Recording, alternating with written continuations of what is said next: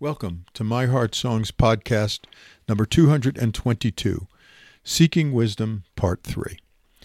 The flavors of fall are redolent with roasting green chili, migrating birds, cool mornings, cutting and stacking firewood, and just an early peak of turning aspen colors up high. It's a wonderful time of the year, and like every season, has its own unique contemplative rhythms. In today's musings, I'd like to explore the wisdom of the body.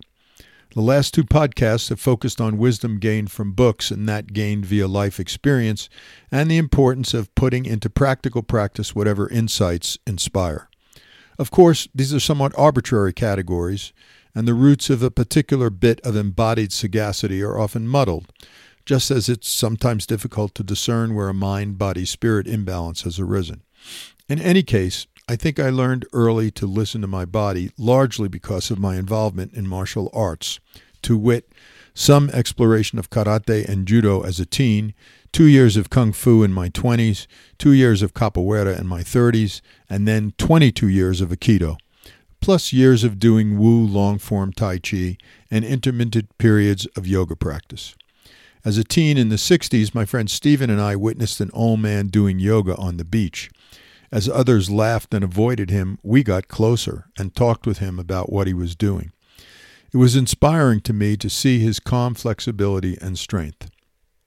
In Sanskrit, yoga translates as to yoke, to join or unite. The combination of intentional movement, breath, and relaxation mimic the contradictions of my life. Intend and let go of it being a certain way is quite similar to engage muscles and relax and release into a deeper stretch.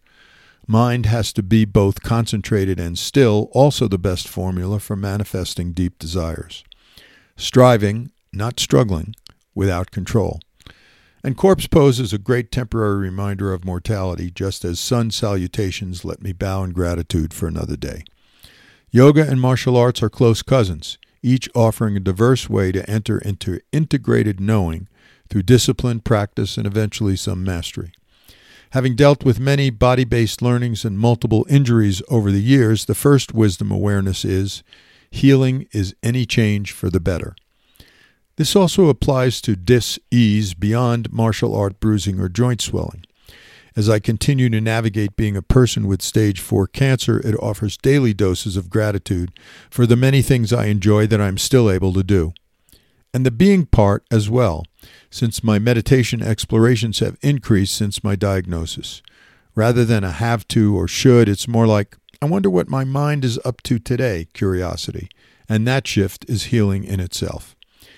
As a young man entering med school just after my 20th birthday and then losing my mom to cancer when I was a mere babe at 22, let's just say that I was ill-prepared to witness so much suffering and death.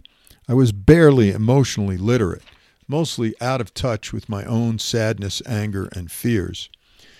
During my 20s and early 30s, I remember my back consistently going out when my stress got too high.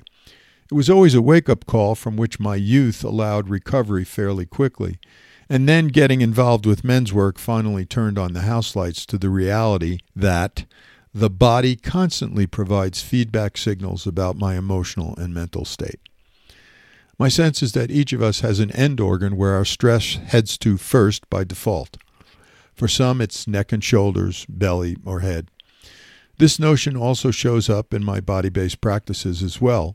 If feeling afraid on the mat, for example, with a new or somewhat dangerous technique, my body would naturally want to constrict. I had to breathe and relax.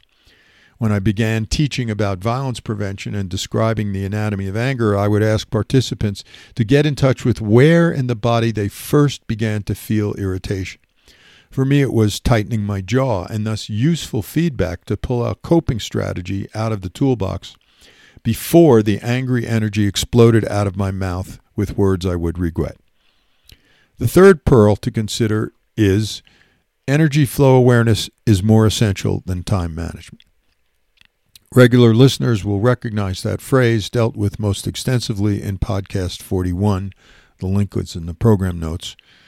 I'm very much in the habit of regularly taking my energy pulse by simply tuning in and noticing if my energy is high or low, and is it relaxed or tense. Then I can choose to create a state shift.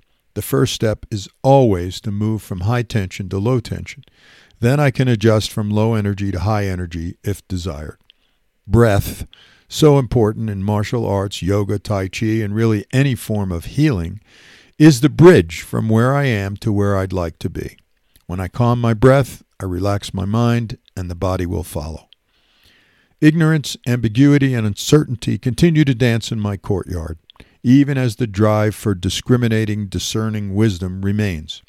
This aging apprentice welcomes it however it shows up: life experience, good tomes or poetry, and creative corpus communications as well.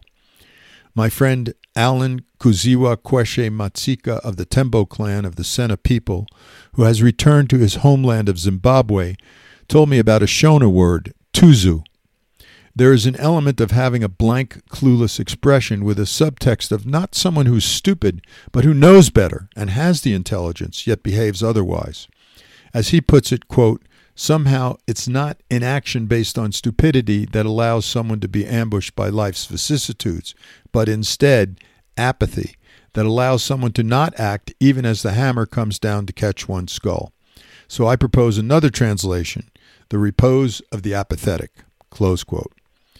Accumulated wisdom offers me the chance every day to move beyond ignorance and apathy as I continue to embrace the life I have and the one I still envision.